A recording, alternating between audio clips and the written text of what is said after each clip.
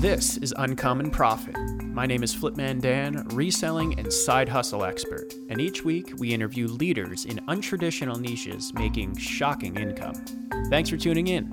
Now let's get it.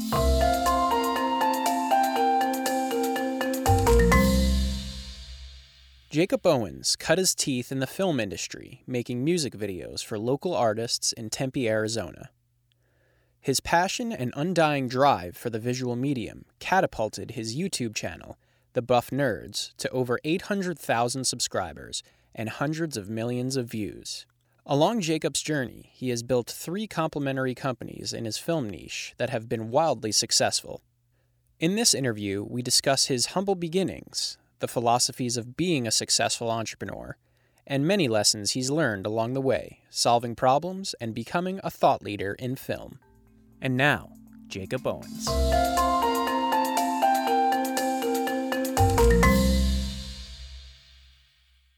What's up, everyone? It is Flipman Dan with another episode of Uncommon Profit. And today we have a very, very special guest, Jakob Owens. He is a director, entrepreneur. He's a master of marketing. He's got a lot of different companies that he has built over the last 10 years. And it's great to have you on here today, Jakob. Thanks for having me. Appreciate it. Hey, man. So we are both Sun Devil alum. We graduated pretty much around the same time, both with a film background. So can you tell me, after you graduated, when did you know that you didn't want to necessarily get a job? And how did you know that you wanted to start a business? Well, I think it was actually like right before I even graduated. Like I wanted to drop out of ASU. Like I went and was going there for film. And I started kind of already while I was in college, getting a pretty popular name for myself on YouTube and as a filmmaker. And I was missing out on so many opportunities in LA because I was like still in school. And I remember telling my mom, I was like, Mom, I need to drop out so I can just go full bore at this, with like just production and film production and stuff. And she made me finish. And I'm glad she did, just to say, I finished college. Yeah. And it was right after that, like maybe 6 months or so, I moved to LA and went full bore in just film video production. And that's all I did at the time, and I did kind of have a little side hustle, like selling little things related to film and video on my online personal store and whatnot. But at that time in 2013, when I moved out to LA, it was solely like video production. Client hires me to make the video on to the next one. So, but that's kind of when, there was never any other plan or option for me. It was always just that. And then ultimately that led into everything that I do now. So. Great, man. So what made you take the jump into LA? Obviously it's the mecca of filming, but some people might be like a little hesitant because there's so much production happening there that they might get lost in the shuffle. I think I had it a little bit more of a leg up because I already had a pretty solid name for myself and following, and was getting opportunities in LA that I was missing out on. Like, oh, you're in Arizona or you're from Arizona. Let us know when you're in LA. Let us know when you're like this. So I knew the opportunity was already there. I was already having to like say no, or wasn't getting a certain job or getting that meeting because I'm in Arizona. So I kind of knew it gave me a little bit more comfort in going like, okay, if I go there and I know kind of right away, I'll have some stuff cooking. Whereas I know it could probably be scary for someone else where it's like, you have no name and you're to move to the city and try and make something happen. So I think I had a little leg up in that way, but it's still not to say that it wasn't scary at all. I mean, it was like, I'd never lived more than 5 minutes from home. Even ASU was down the street from my house. So to just go somewhere all by myself, like, all right, this is what I'm going to try and do for my career. And it was certainly scary, regardless of even already having like those calls or whatnot. So, it was a little nerve-wracking. I remember literally like after my parents moved me in and they left, there was like that first month or two, I was like really doubting myself. Like, damn, did I make the right decision? Cause I'm such a homebody too. So I think I was like already homesick and I was like, just like, damn, is this the right decision? Will it work out? And I just put my head down and, it worked out. So with Buff Nerds, did you originally start out saying, okay, I'm going to build an audience, or I'm going to use this to get clients and make music videos? What was the original intent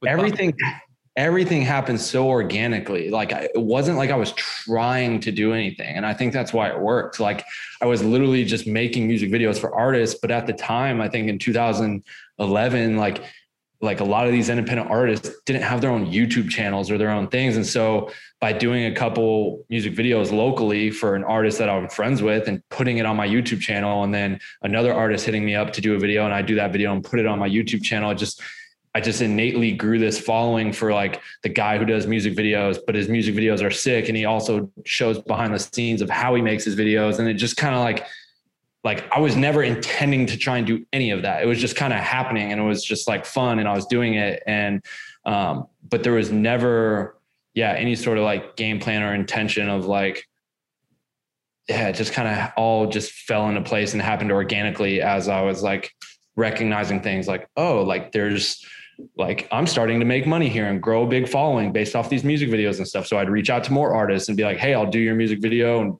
we can put it on my YouTube channel. I get 1 million views a month, which turned into 2, 5, 10. Next thing you know, I'm averaging like 15, 20 million views a month back in, I think 2015. And it just kind of became a thing. And then people started recognizing me and knowing me as like the buff nerd, like the guy who does all the, so I don't know, it just happened so organically, but it was never ever my intention to do YouTube or do YouTube videos or do even music videos. Like I went to film school to make films, and it just kind of happened. So, yeah. Wow. So you like followed the passion, and then the income came later, I guess.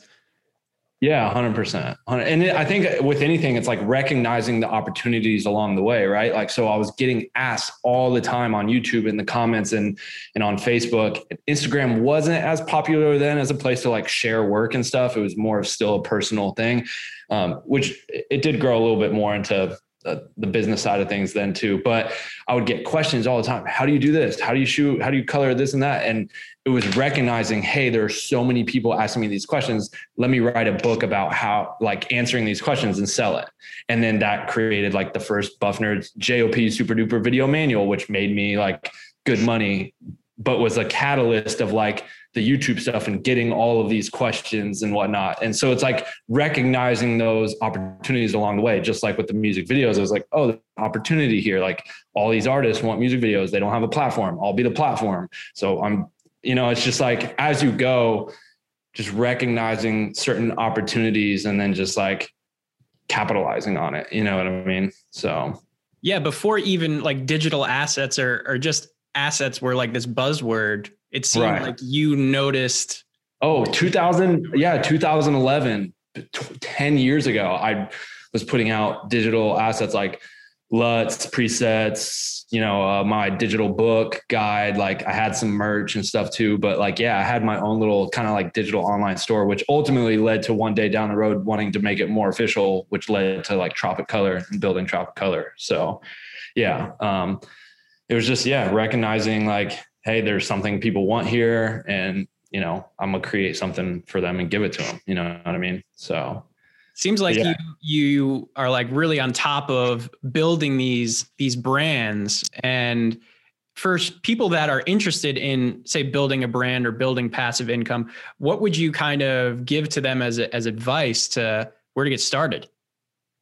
I think the first thing is that like recognizing like a passion and a kind of you can't, in my opinion, you can't pursue something as like a business or a side hustle if you have no interest in it, right? Like, I think it's got to always stem from something that you're interested in and that you like and enjoy. Like all of my various like hustles and businesses or whatever you want to call them stem from me having a desire or interest in that field, right? And then it makes it easier to make that thing so much more like successful, or to want to wake up and work on it every day. And like, but if it's something that you like don't really have a lot of interest in, you're like, oh, I can make money here though, it's just harder to really build and grow that thing. It might feel inorganic, or you might be making decent money or good money eventually, but you just like, it's a like, I don't want to do this today. Like, but you feel like you have to, because you want to grow and build it. So everything I've done has come from just recognizing those, those gaps in the marketplace or opportunities. And same thing with like Tropic Color.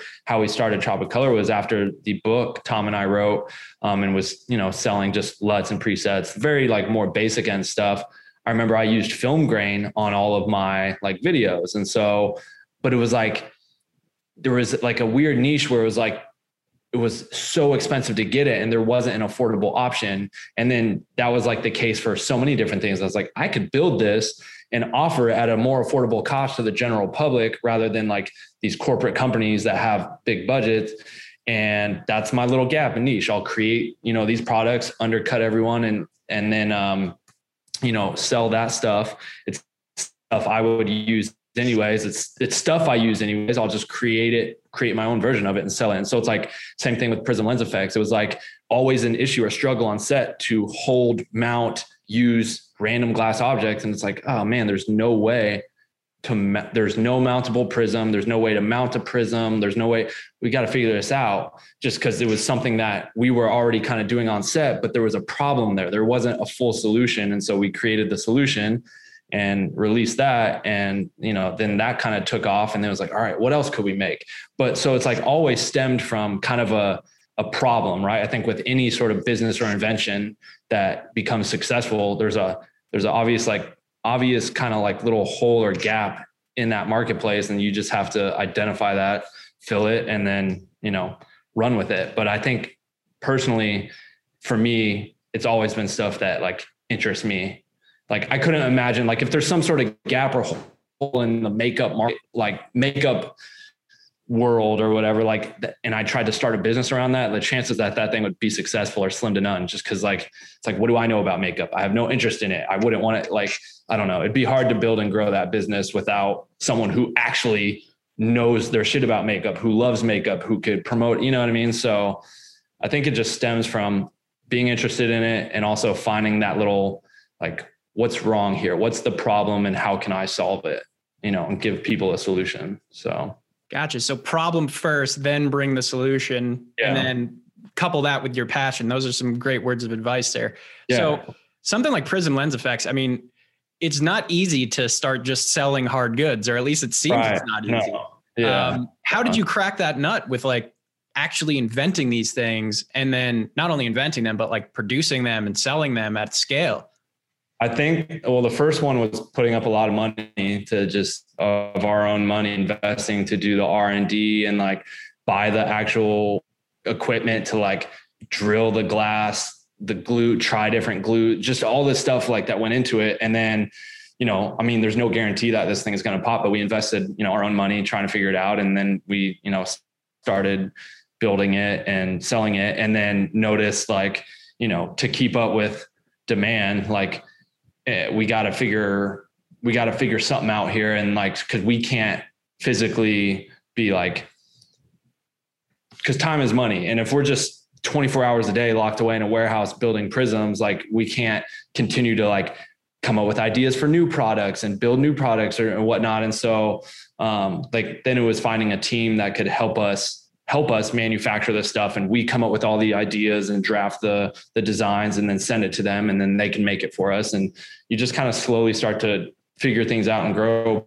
Initially, it was just a big investment and us working nonstop to grow it. And then, eventually you start to turn a little bit of profit and then just reinvesting back into itself. And now we're in a good spot and it's doing well, but you're always kind of reinvesting back into, your companies. That's the only way to really grow it. If you're just like taking all of the profit, keeping it for yourself, like there's no way you can like keep leveling up. So it was just always, taking a bit of the profit we made and like, all right, we're going to use this money to now buy new materials and develop a new product. And you just kind of keep like climbing the ladder, if you will, that way, you know what I mean?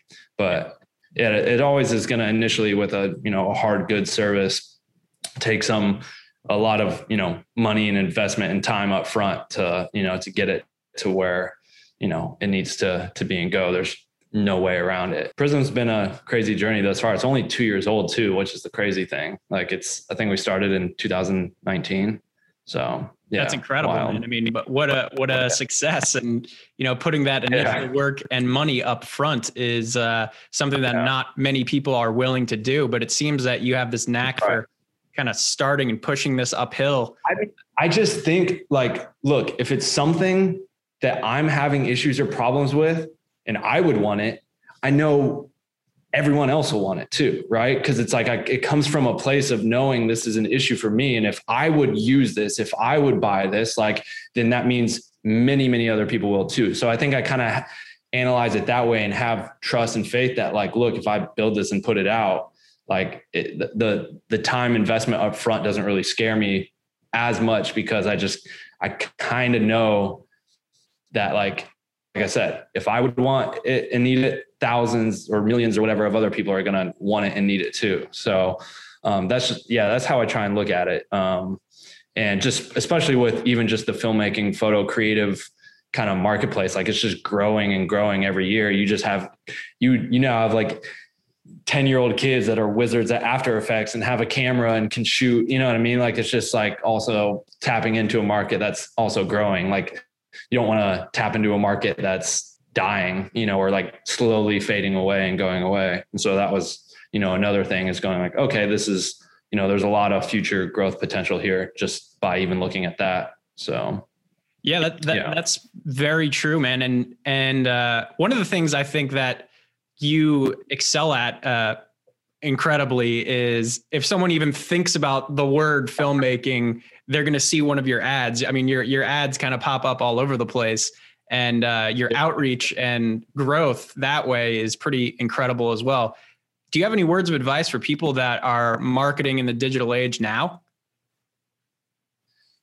I mean, yeah, I don't even know how it happened. It just kind of happened. And it's funny. It's probably some of the stuff that is probably out there, people think I'm attached to, that I'm not even attached to, because people are just using my photos. Like, because I have a bunch of my face and photos up on Unsplash, and companies are not ripping, but Unsplash is a free like photo stock site. And so people use my face for whatever reason. I'm like one of the top most followed and downloaded users on the platform, and my face is all over my profile because it's my profile. And so people use photos of me all the time for, their company's ads and stuff. And so I'm sure there's a lot of, my ads and stuff out there, but also a lot of, like, I have people that will, like, this morning I had a bunch of DMs and stuff like, yo, do you see this company is using your face? I'm like, yeah, no, like, it just happens. And so I'm not really sure how it happened. I think the easiest thing is to add, like, I guess what I could attribute it to is adding value and information into people's life first. Like, I think if you can really add value to people's lives, whether that's like information or entertainment, they're going to want to follow you and your journey. And it just makes it easier for people to trust you and like latch on to what it is you're like selling and promoting. And so I think giving information, adding value, showing people how to do things, like, rather than just always just like sell. Like, it's like a balance, like give people information, help them out, but also at the same time, hey, I'm selling this, and so it's like, I don't know, finding that balance is important. And I think that's probably what's helped a lot too, is just, I've always been an open book and shared everything. And then it's like, hey, support me by, buying this product from me as well. Like, I share all this, I don't know, maybe I don't know why my stuff's everywhere outside of, like, obviously we're paying to market the stuff. Like, that's the easy answer. Like, right. we're paying, to market our products, and we are doing ads on the back end, but also I think, like what I just said plays a role into it all as well.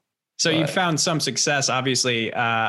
Was it like a trial and error thing where you were putting money in ads in certain places and then you found some formula that hit? I think honestly, at first it was, just kind of doing it on my own and just trying things like with Facebook Business Manager and Instagram and testing just random different things with boosted posts and whatnot. But then, like, ultimately it was just like, all right, I don't have time for this. And then it's just for me, it was bringing on a good team that like they're wizards at it. You know what I mean? Like they just know more than I could ever know about it. And at the end of the day, like for all the companies or businesses, like I still want to make videos, do video production. If I'm just constantly bogged down by doing my own marketing, like every single day, like time is money. Like that's time away from me to like come up with new ideas, start developing and testing new products, or going out and filming something or whatever. So like for me, where we really started to see growth in every single facet was bringing on like a marketing team that, you know, could help us grow. And I think that's what really helped us. So outsourcing what you don't want to spend your time on seems like getting yourself out of the job, not working in the job. Well, even like early with Prism, you know, it was like me, Tom, and Chanel would take turns like answering all like emails and stuff and doing like the customer service side of things. And it was just like, we started to realize like, yo, this is taking so much time away from us actually like building products, coming up with ideas for new ones, or going and testing out some stuff on set, actually shooting. And so then it was like finding and hiring someone full-time to answer emails and do customer support. And then that opened up the doors for us to like expand and grow and build and do more stuff. But yeah, so outsourcing the things that you really kind of don't want to do or take up, you know, a lot of your time that don't really go into expanding the business or, you know, or what you're trying to grow, and finding the people that can kind of handle that. So you can do the things you're good at to further, you know, take it to that next step or level. Yeah. So it seems like the big challenge, or one of the big challenges for you, is kind of your time and taking control of that. What does like a single day for you look like with your time management, and how are you spending your days? It's different every single day. Every single day, it's like, you know, like this morning, like I wanted to wake up and go into my gym's right there and like work out. But then like all of a sudden this random Zoom call that was urgent for Prism came up, and then we ended up on the call for an hour and a half. And then I had to like we just got some new product in. So we had to try and talk to each other in the team group text so that we could get product photos over to the person to add it to the website. And like all that just like randomly happened this morning and wasn't on the schedule yesterday. So all of a sudden my whole morning was inundated with that, you know what I mean? And then tomorrow it might not be that. I might wake up, be on stocks and going like checking out all the stock market all morning long, and then go work out, and then go, you know, maybe write a treatment for a music video. It's just always, because I do so many different things, it's always so different, and every company or business or thing,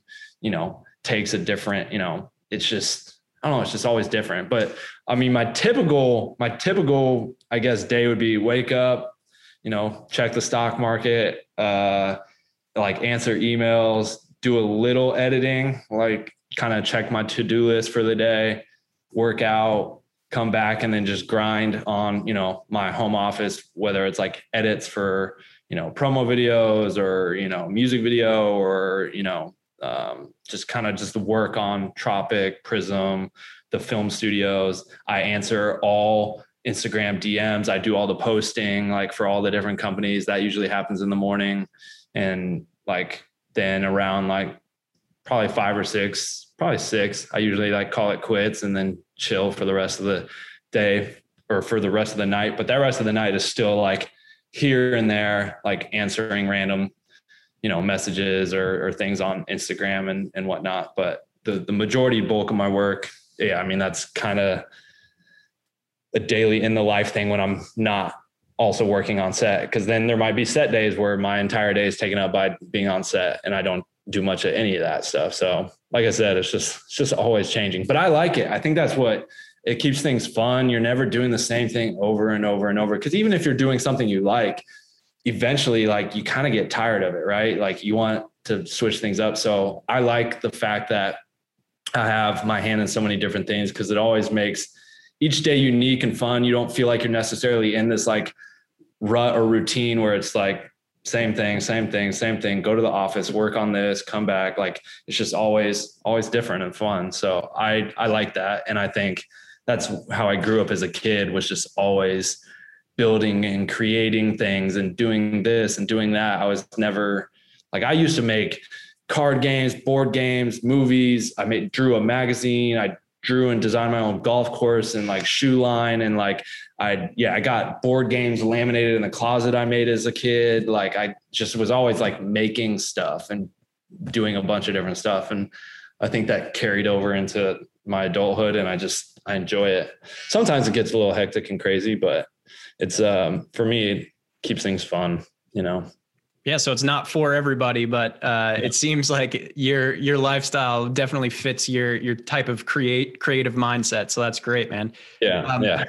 Switching to some like maybe common mistakes that people make with either branding or entrepreneurship. What do you see sometimes people either screw up or could do better with when it comes to branding? For us, it's finding, I don't know, what's unique about your company, right? And like, so like with Prism, like it's like kind of the idea of prisms are, you know, in the name, it's like they're colorful, right? They usually produce some sort of rainbow. And so kind of going off that, everything we wanted to do is going to be very like colorful and vibrant. And, you know, you see a lot of like product companies out there or filter companies that are like all product photos are on a white backdrop and just plain. And like, I don't know. So just like tapping into what makes your company or business kind of unique. And like, same thing with like, you know, me as when I started the Buff Nerds, it's like, what's unique about me? And I'm like a athletic filmmaker, like I'm a buff, you know, nerd, and just kind of tapping into that, something unique that's true to me, but is also like not, you know, someone else isn't doing. And so I don't know, just trying to identify what's unique about your company and going off of that, and not trying to do what other people are doing. Like I don't follow anyone, right? Like I follow like 30 people, and it's like, and same thing with our companies, but like I follow like my brother, my sister, my best friend, my mom, like, and I think that helps me with like not emulating or copying like what other companies are doing. And then it's all coming from like, what do I want, you know, this company to be or to represent? And so I don't know, it's the one thing that I guess would be that I see is wrong or bad. I mean, that's a tough question because I don't really, you know what I mean? I don't really pay attention to that stuff. Like like I said, I don't really follow anyone for that reason. Yeah, that makes sense. So like you're keeping your vision focused on what you're doing. So with what you're doing, what kind of entrepreneurial lessons have you learned along the way? For me, I've just seen what has worked the best.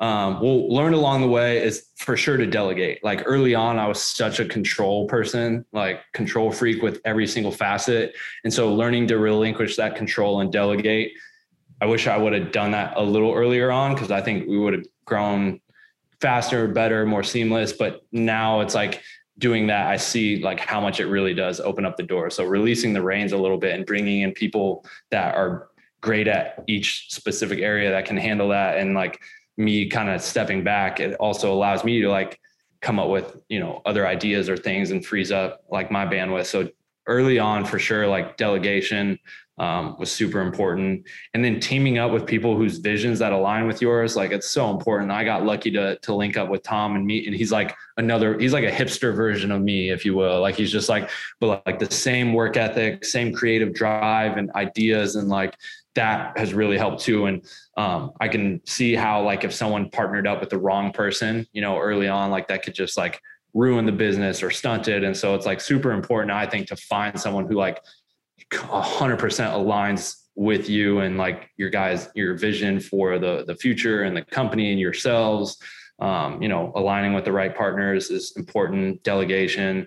And then for me, what's always been super beneficial, I think, with every company is just the openness with the community, always asking questions, you know, like, what do you guys want to see? And like, just really tapping into like being open to hearing what others want to see in their opinions. And it also feels like then they're a part of that company in a way, like they have a hand in creating and building what you guys are, you know, doing, rather than like, if I never answered any of the DMs, if we never answered like, hey, what other products do you guys want to see? Or what products do you like best? And then we know like, oh, the majority of the people like this, and, you know, let's build another product like that. Like I feel like some companies like are just not tapped in at all to their customer base and are just kind of like, I don't know. So I think tapping into the customer base, really listening to them, asking questions, like builds a sense of community and, you know, makes them feel attached to our brand, but also gives us insight into the people that are buying our stuff. Like what else could we make that they would want to buy? So I don't know. I think those are some things that I've learned and have been super helpful. Those are 3 great lessons, and they definitely apply to pretty much every single business. And one thing I'm curious about is, you know, it seems like you've built this entire, you know, brand ecosystem around your passion. Where do you see this going, you know, in 10 years, let's say? Like what does the future hold for either all these brands or you as an entrepreneur? Yeah, I have no idea, because I'm in, like, I just kind of take it one day at a time. I do have like some grander plan, like I would love to one day, right, sell Prism Lens Effects to like have a major corporation or company come in and just be like, yo, like, you guys, we just want to buy Prism. And then like literally still be on the creative like team or board in some way, but literally like, I mean, I don't want to be probably like, I want to make movies one day. And like, this takes up so much of my time. It's hard to really focus on like, you know, coming up with ideas, writing scripts, doing a short, connecting with like finding, like pursuing that path. And so I would love to one day like build this thing up and sell it off for X amount of millions or whatever, you know what I mean? And still have it be like a recognized name and brand and company. And same thing with some of the other stuff we're doing too. But I'm always like, my future plans and goals is just to always keep creating. Like right now I'm working on a stock footage platform with this guy. We've been working on it for like a year. And again, that just stemmed from same thing. Have 10 years of just like high quality red B-roll footage of all the places and things I've shot and been. And it's like, all right, that'll be the base for the platform. And then we'll use my reach as a filmmaker to get other people onto the platform. And it's like, kind of just always creating something new that, you know, makes life fun and interesting. Like my biggest plans, there's not like there's not like an end goal for anything. It's just like always be creating, building. Would love to one day like sell Prism or maybe even Tropic and then obviously have like a movie on the big screen. Like those are just some of the goals, but see, I mean, if someone's going to reach those goals, it's going to be you, man. But so a lot of people sometimes say that it can sometimes be harmful to make your passion a job because of like, it'll burn out your passion. Do you ever deal with that, or what advice would you have? Yeah, I think that's where I burned out a little bit in the actual film productions part of it, like where I was just shooting music video after music video after music video.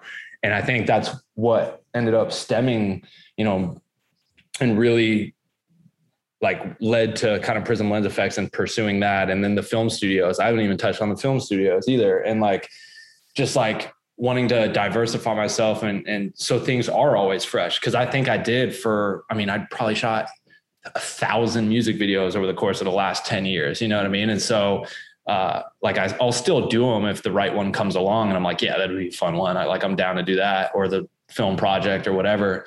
But I think you kind of do. I mean, it's like I said, no one wants to do the same thing day in, day out, day in, day out. So I think by diversifying and doing different things, that has allowed me to like not burn out, because then I can spend all this time working on this over here and then go work on film stuff for a week and then bounce over to here. And so I think one of the keys, at least for me, to not like burn out or turn my passion into like what feels like a job, is by creating all these different things and just kind of having fun with it all. So I know we didn't even touch on the barracks and everything that you're doing with that side of the vertical integration of the entire film process. That just stemmed from recognizing an opportunity, right? Like I was like, shoot, like I'm always renting locations for filming. Why don't I just have my own location that I can use for my own sets, but also like make money on?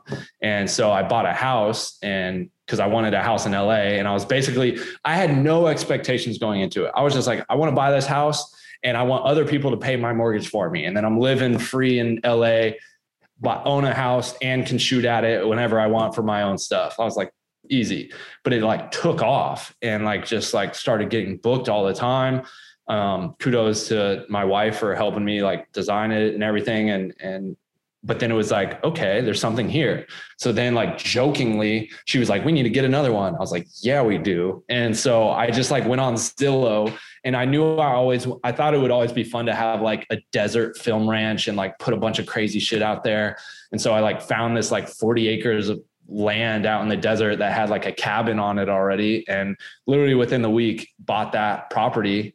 And then started the Eclectic West. And that was another film studio, and built like an airplane crash and just things I would want to shoot on. I was like, yo, it'd be sick if I could shoot like on an airplane crash.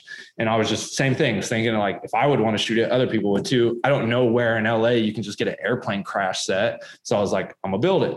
And that was like the main draw there. And now we have a bunch of other sets. And then that led to my buddy, Tom, being like, yo, I want in on this location stuff.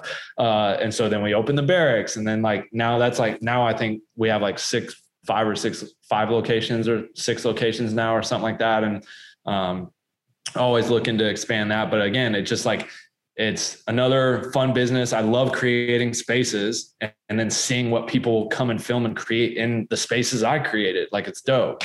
And I get to use it for all my own productions, which saves me money. And it's just tight to be able to be, let's go shoot at my film ranch today for this video or whatever.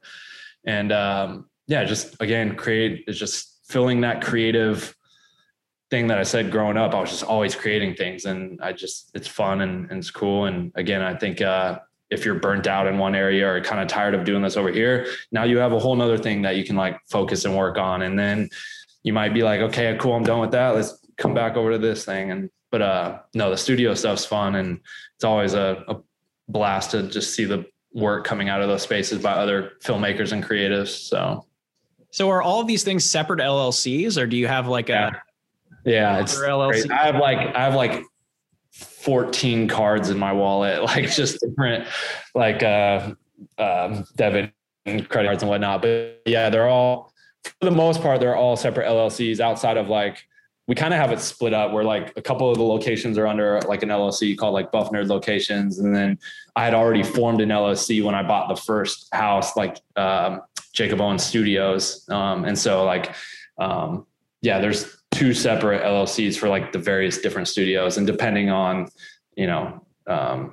each one's kind of under a different one. But it would be hard to like as we keep expanding, if one day we end up with 20 locations, to just have 20 different LLCs would be kind of rough. So we just kind of have it split up into 2 right now. We'll see if that changes in the future, but right now that works. Yeah, I could see kind of like the Alphabet owning Google sort of restructure in your future, somewhere right, where some LLC like owns everything or something like that. But right.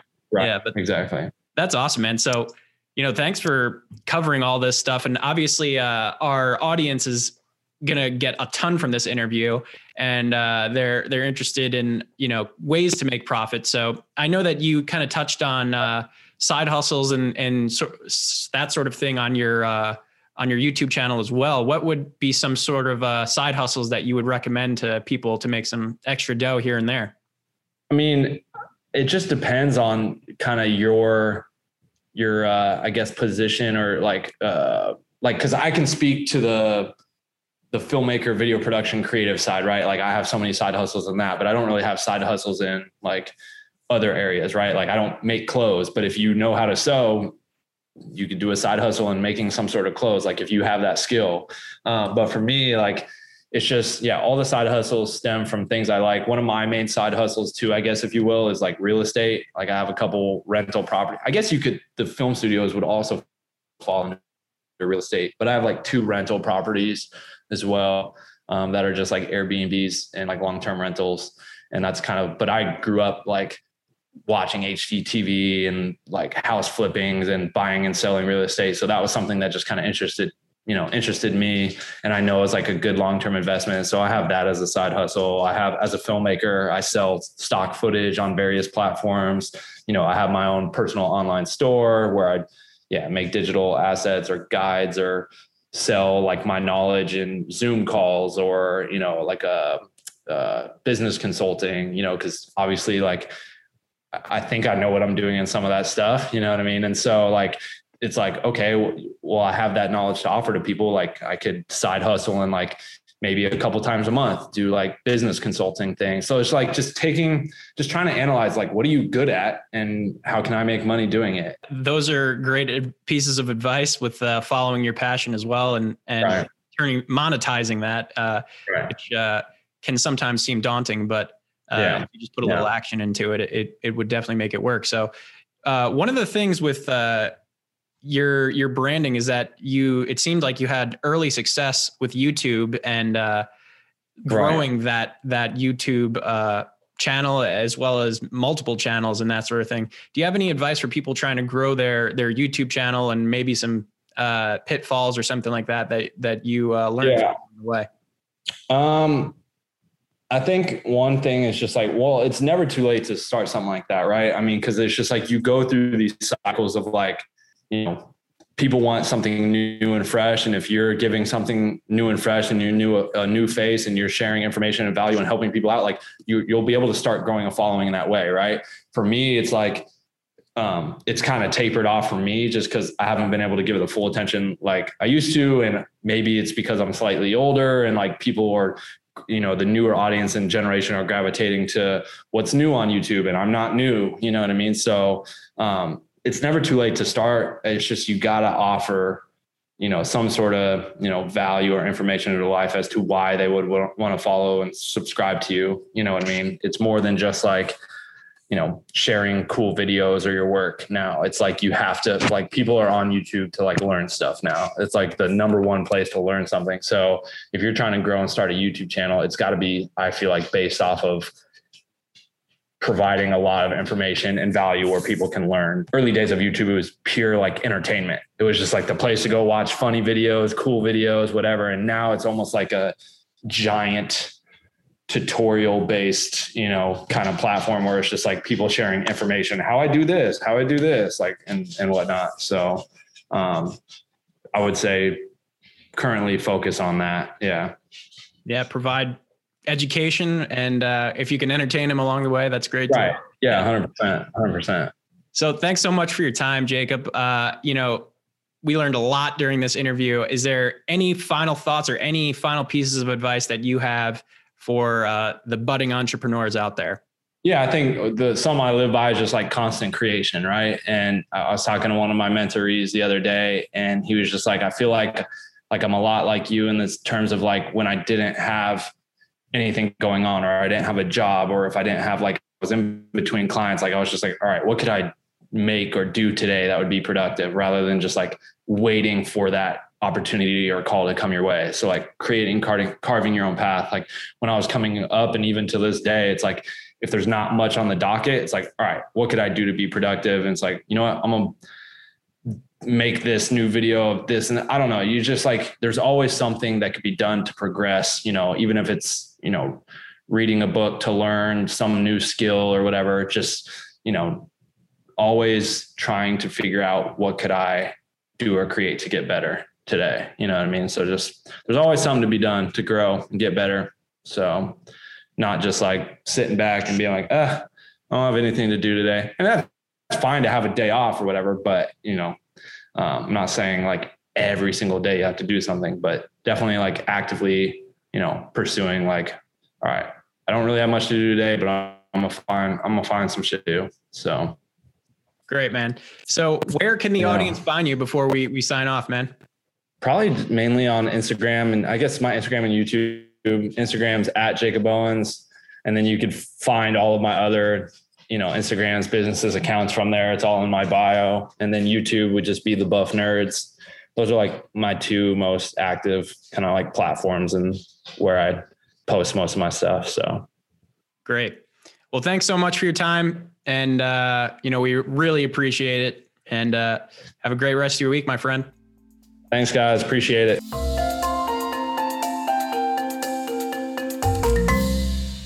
Thank you so much for joining us on another episode of Uncommon Profit. Please subscribe on Spotify or YouTube, and make sure to share this with a friend who would love to learn about ways to make an uncommon profit.